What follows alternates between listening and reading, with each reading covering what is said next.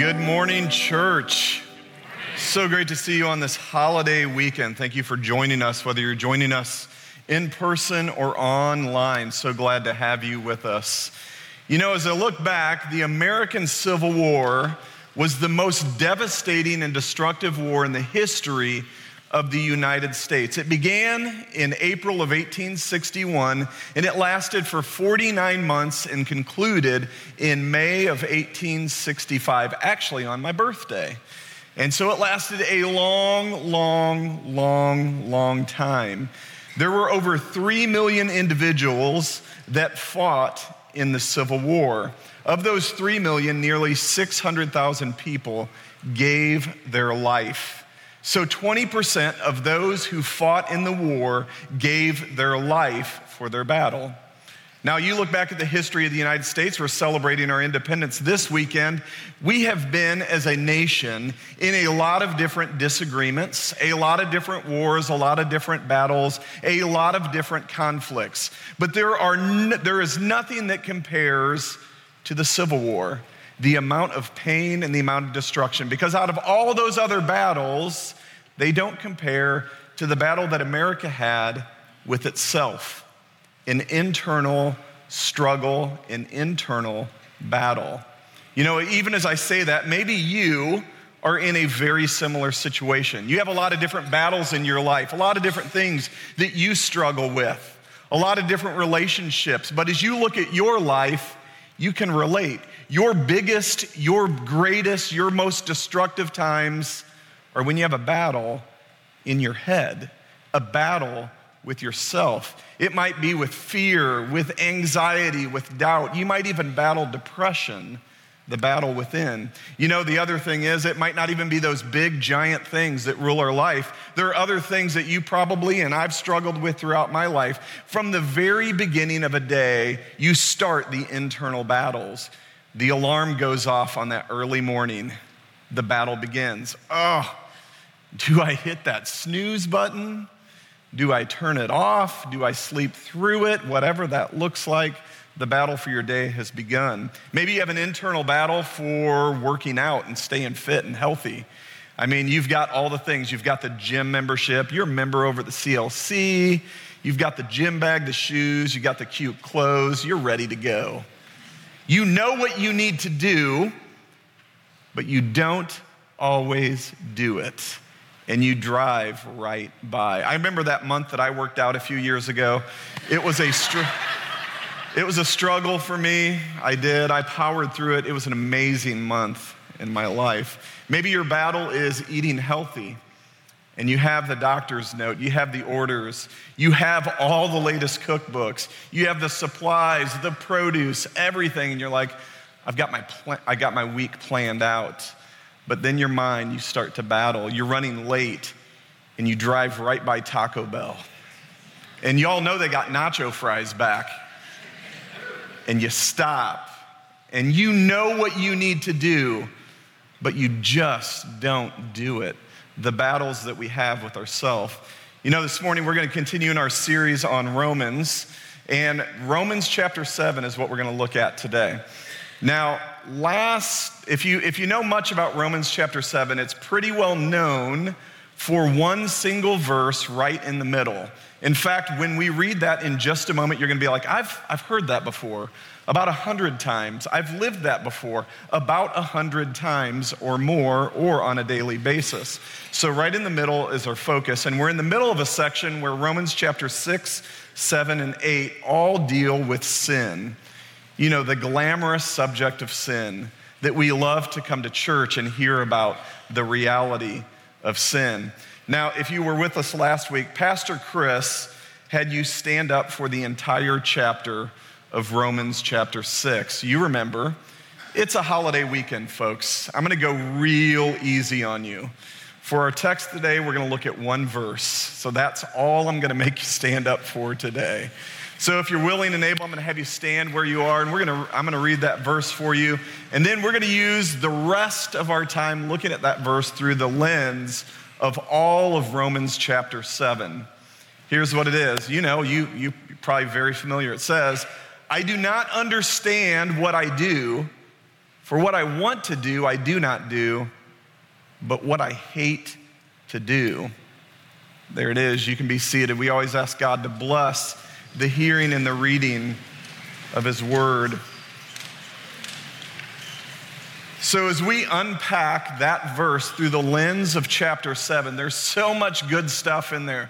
There really is, and we're going to look at that through a variety of different ways. And I studied, and I started reading, and I started looking at the whole picture of what the Apostle Paul was saying. And a challenge for you, this is a little side note for you. I'm going to challenge you to do something this week. Read Romans chapter 6, 7, and 8 in one sitting. Just read it straight through as if it were one continual thought. I did that a few times when preparing for the message. You get a whole different perspective of what the Apostle Paul is saying. So do that sometime this week, maybe on the 4th of July when you have nothing else to do. It is very illuminating to our text. And so I went to Romans chapter 7. I tried to outline the entire chapter. And I was doing the typical the preacher thing of looking for rhyming words and what's this do and how's they all start with the same letter. And I really couldn't come up with anything. And I stumbled across a great outline of the entire chapter. And it's from Pastor Tim Keller.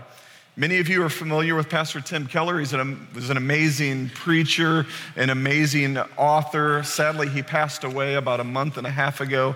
Amazing man of the faith. And I figured after I read that and I kind of looked at it, I can't do any better. So I'm going to give him credit for this. This is his outline of the chapter. But we're going to do it a little bit different. We're going to take it out of order and not go chronologically 1 through 25. And I'll explain to you a little more as we get into it. Here's our outline if you're taking notes or if you're writing things down. Verses 7 through 13 of chapter 7 describe and take a look at the battle that can't be won. Verses 14 through 25 describe and take a look at the battle that can't be lost. And the very first 6 verses, that takes a look at the transition between these two battles. Now, as we begin, we're going to jump right into the first part of that, verses 7 through 13, the battle that can't be won. Now, as we begin, I do need to start just a little bit in the very first verse of our text. From Romans chapter 7, verse 1. And it's important that we do that because we need to understand who the Apostle Paul was talking to. It says this, "Do you not know, brothers and sisters, for I am speaking to those that know the law." The Apostle Paul is speaking to Jews and Gentiles. He's speaking to a crowd that knows the law, and specifically those who know the law but have also come into a relationship with Jesus, as we're going to learn just a little bit later in the chapter. He's speaking to people who are knowledgeable about the old way of living, the old covenant, the old agreements, if you will. And as we unpack this entire section, everything that Paul talks about is in the past tense. Because the Apostle Paul is saying, this is how things used to be. This is how I used to live. This is how how the old agreement, the old covenant, this is the old way of doing things. And he also opens up his soul and he shares with empathy those who are listening. Because Paul's saying, I am one of you. I lived this way. I did this the whole different time. He says in Romans 7:7, he says, "What shall we say? Is the law sinful? Certainly not. Nevertheless, I would not have known what sin was had it not been for the law. I would not have known what coveting was if the law had not said, you shall not covet." And with that statement, Paul reveals that the law is a battle that cannot be won because the Apostle Paul grew up living, knowing, studying, breathing the law. There's different accounts throughout the New Testament where the Apostle Paul talks about his past. He talks about growing up as a student of the law. But one of my favorite passages comes from the book of Philippians. Here's what he says in Philippians. "Though I myself have reasons for such confidence," if someone else thinks they have reasons to put confidence in the flesh, I have more.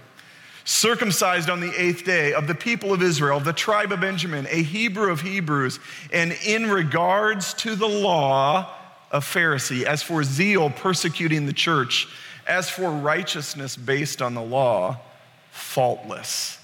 The Apostle Paul says, you think you were good, I was better. And so he begins to unpack what it was like to live under the law. And he starts at that very first section, and he goes through the commandments, and he's like 1 through 9, check, check. Guys, I'm real good at this. Don't kill anyone, I've got that one covered. Obey my parents, yep, got that one. No other gods before you, no problem. But then he gets to commandment number 10, do not covet. And he's like, wait a minute.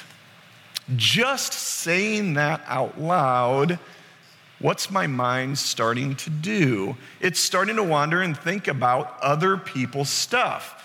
And I can imagine that some people in the audience that were hearing that were like, yeah, I was real happy with my flock that I had, but I can't stop thinking about my neighbor's flock. I mean, my barn's great, but that barn over there has like double garage doors that open up on each side. You can get the cattle in really fast, and you start to think about other things. And he says this in Romans, the very next verse, in verse 8. He said, but sin, seizing the opportunity afforded by the commandment, produced in me every kind of coveting. For apart from the law, the sin was dead. And Paul empathizes with all of those around him, those who knew the law, and he continues to unpack that reality. And he says something that maybe you're even wondering at this very moment upon hearing that. He says in verse 13, did that which is good then become death to me? By no means. Nevertheless, in order that sin might be recognized as sin, it used what was good to bring about my death, so that through the commandment, sin might become utterly sinful. Paul is saying that the law reveals what sin is. The law doesn't create sin. A couple chapters earlier, in Romans chapter 5, we read this: sin was in the world before the law was given. So Paul's not saying to everybody there that the law creates sin. The law illuminates sin. It reveals our need for salvation, but the law has no power to save because we need a redemptive act.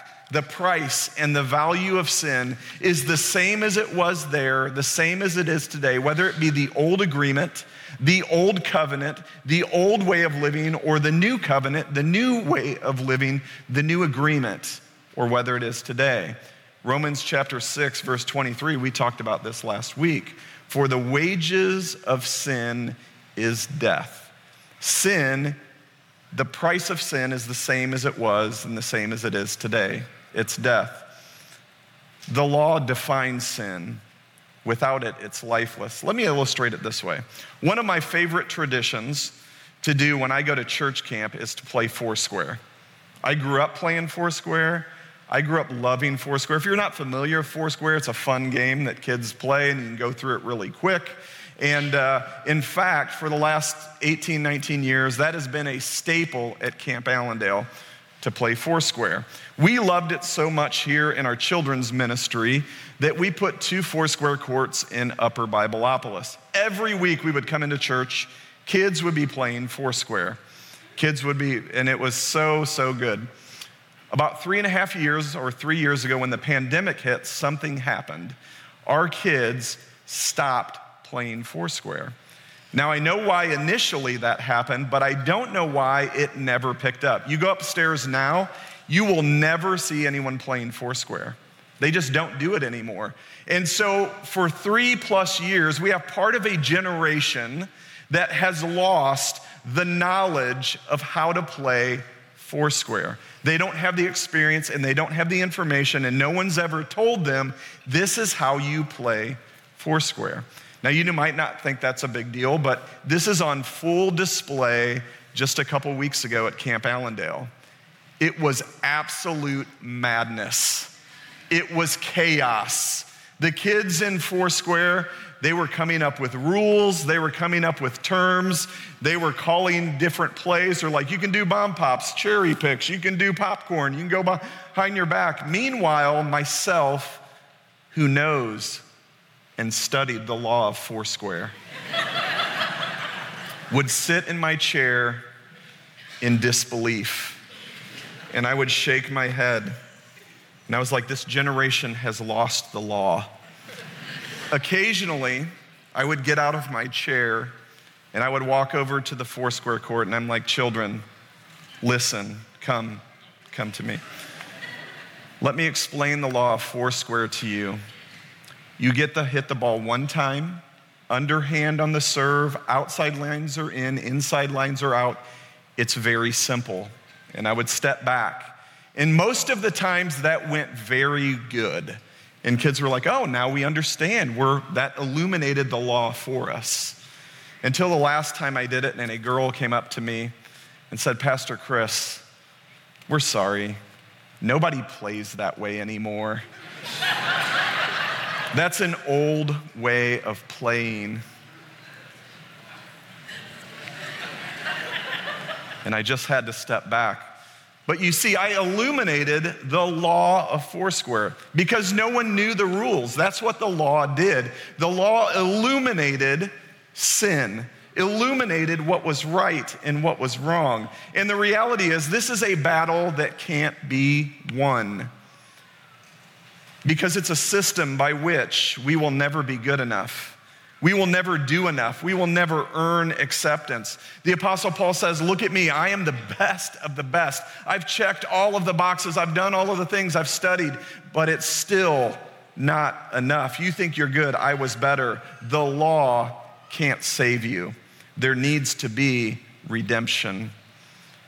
And verses 14 through 25 go on to describe the battle that can't be lost. Paul makes a shift in his language. He makes a shift in his tone. Everything that he says in this section is in the present tense. It's as if he's speaking, guys, everyone here, that's how it used to be. That is the old way of living. This is the new way. This is the new agreement. He says this starting at verse 14. He says, we know that the law is spiritual, but I am unspiritual, sold as a slave to sin. I do not understand what I do. For what I want to do, I do not do, but what I hate to do, the battle in our mind.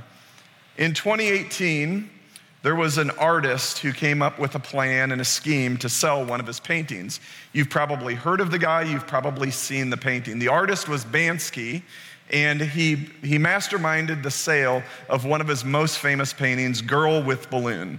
It's a very familiar picture, and it went to auction. But before it did, it was ready to go for sale, and it's right there hanging on the wall. It's got this big gold frame around it. It's ready to go. And at the very moment that the auction sells, the price goes down for $1.4 million. I heard that figure, and I looked at that picture. I'm like, really? That's a lot. That is a lot of money.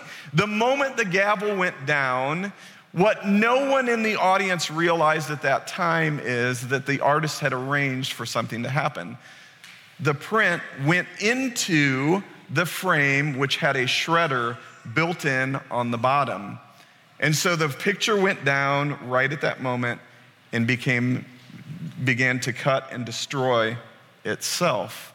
As you can imagine, everyone was shocked. The security rushed in. They grabbed the painting. Nobody knew what was going on. They pulled it away, and they didn't realize that even in that moment, there was a built-in mechanism of self-sabotage.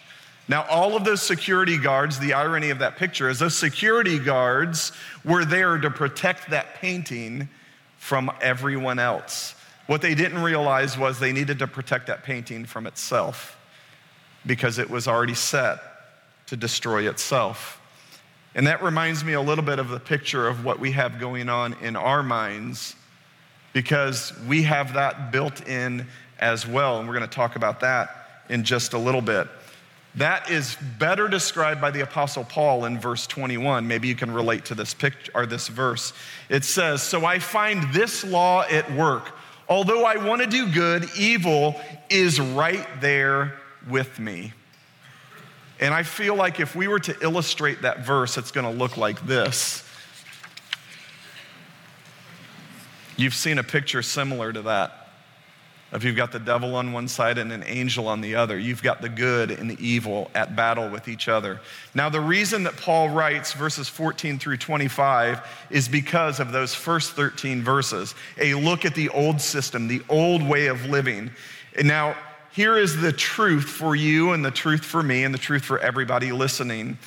At the time the Apostle Paul said that, just because we live in a new agreement, just because we live in a new life and a new way of doing things, just because we have been provided the redemptive act through the death of Jesus, and we have died to our old self, that doesn't mean those temptations, the sin, and those battles disappear. We are at war, and an inner battle goes on. That which is dead is still there every step of the way. And thus the verse, I don't understand what I do. What I want to do, I don't do, but I do that which I hate to do. The law provides diagnosis. It provides knowledge. It defines and outlines sin. But Jesus is the one that resolves that relationship. We read about it in Romans chapter 6 this way, in verse 14. It says, sin shall no longer be your master, because you are not under the law, but under grace.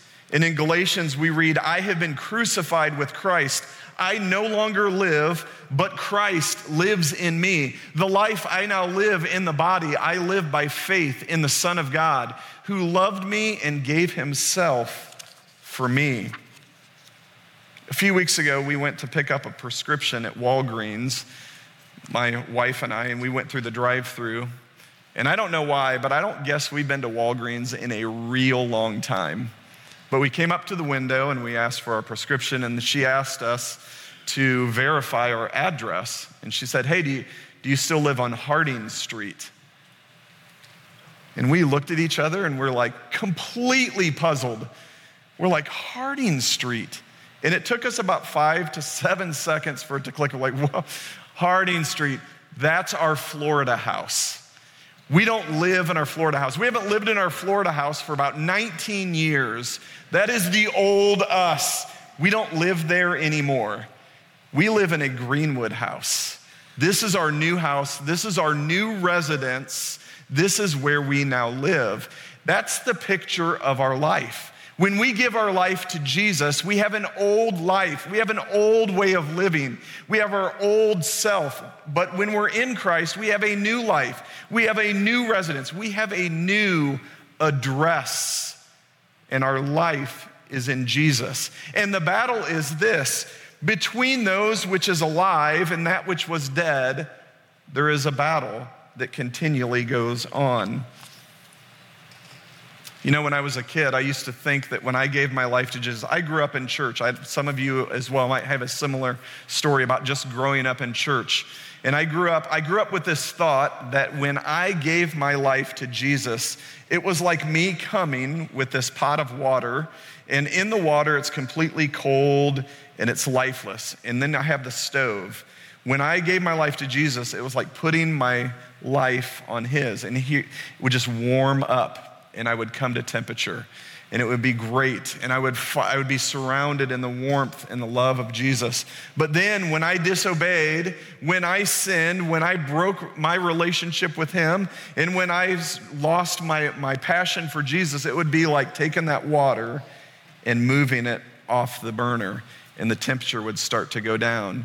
And then I'd go to church and I'd put it back on and it would start to rise again. And it would be this, my whole life would be defined by this constant temperature of up and down.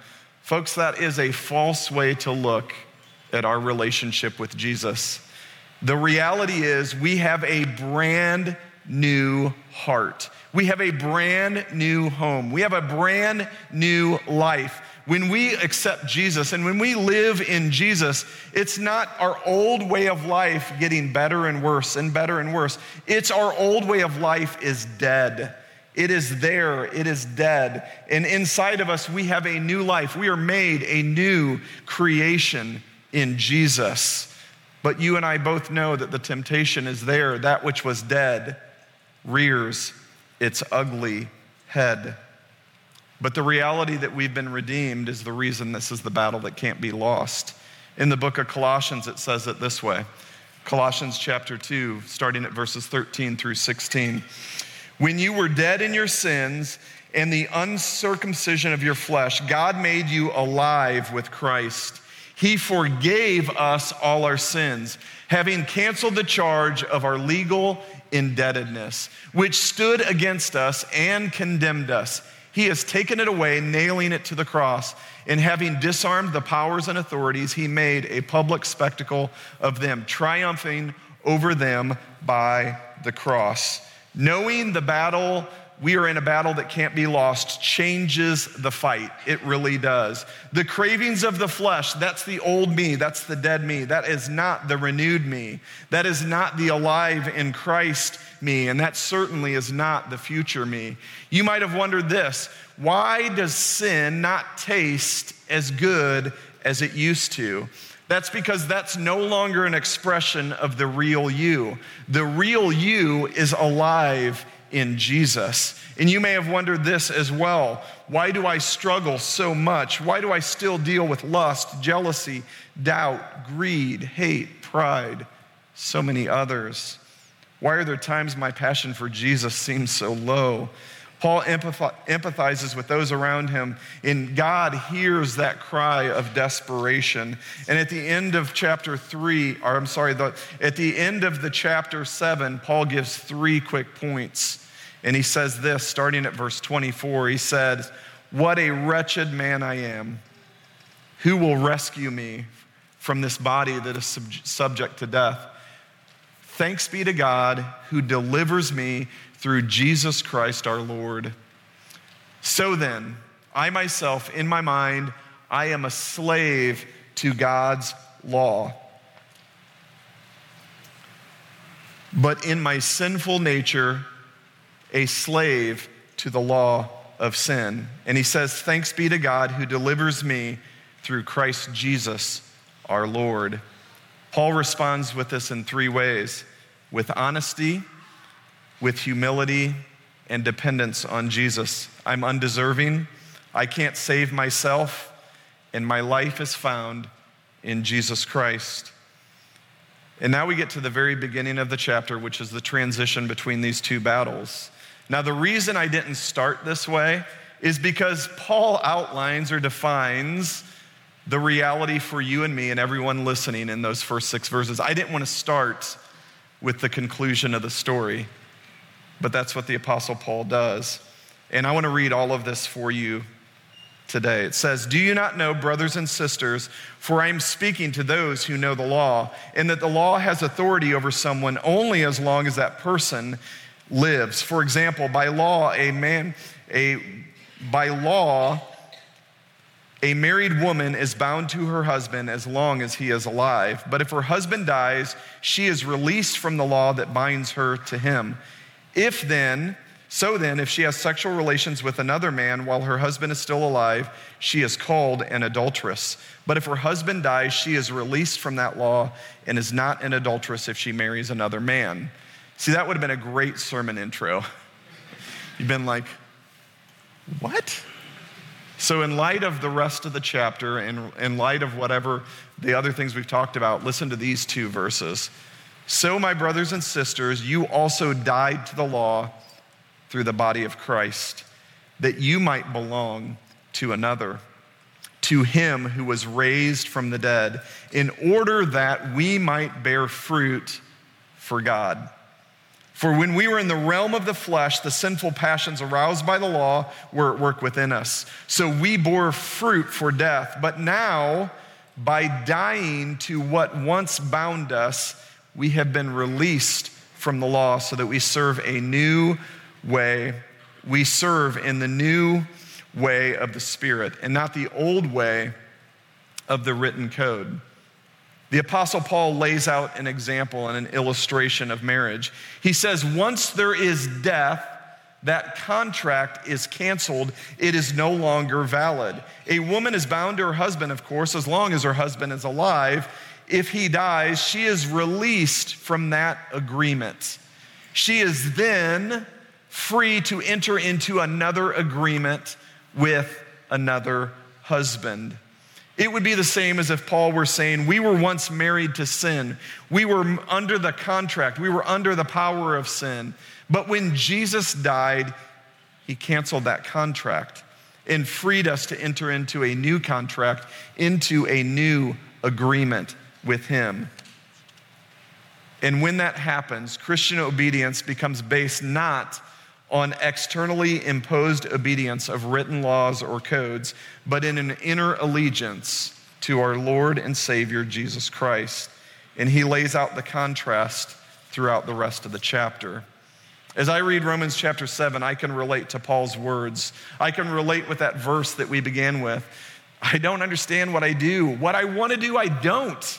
But I do the things that I hate to do. The civil war, the battle in my mind, the battle in our minds, the battle with what was dead, and the battle with what is currently alive. So where does that leave us? Where does that leave you? Where does that leave me? I want to give you 3 real short answers. The first thing is, focus on the battle that can't be lost. Jesus has taken away the consequence of sin. Jesus has taken away the punishment for sin. He took our punishment for us. The second thing we need to do is make a shift from a civil war between that which is dead and that which is alive into a strategic battle. Focus our attention, focus on our battle with that which is only with that which was dead. The old way of thinking, the old way of living, the old way of being. And the final one is to focus on what gives God the glory. We read in Philippians chapter 4 this, finally, brothers and sisters, whatever is true, whatever is noble, whatever is right, whatever is pure, whatever is lovely, whatever is admirable, if anything is excellent or praiseworthy, think about such things. If you remember back to that painting and the picture of the girl with the balloon that went into the shredder, at the moment it was purchased for $1.4 million, it went through the frame of self-destruction and self-sabotage. I can imagine the horror. I can imagine the looks on the people's face. I can't imagine what the feeling was like for the person who gave that winning bid when it went through. I'm sure what everyone in the audience thought was, that painting is ruined. It's been destroyed. Its value is lost. An update on that story. About a year ago, that exact same painting went to auction, exactly how it was found, in the frame, destroyed, tattered, and cut. This time, the auction went for over $20 million. This is a great picture about what Jesus does for us, because he takes us. He takes us in our brokenness. He takes us in our destruction. He takes us in our battles. He takes us, he redeems us, and he says, you're worth it. Your value is not in what you do. Your value is in what I did for you. Your value is because I love you, I have redeemed you, I have saved you. Our value is secure with Jesus. And that, folks, is why that's the battle that can't be lost.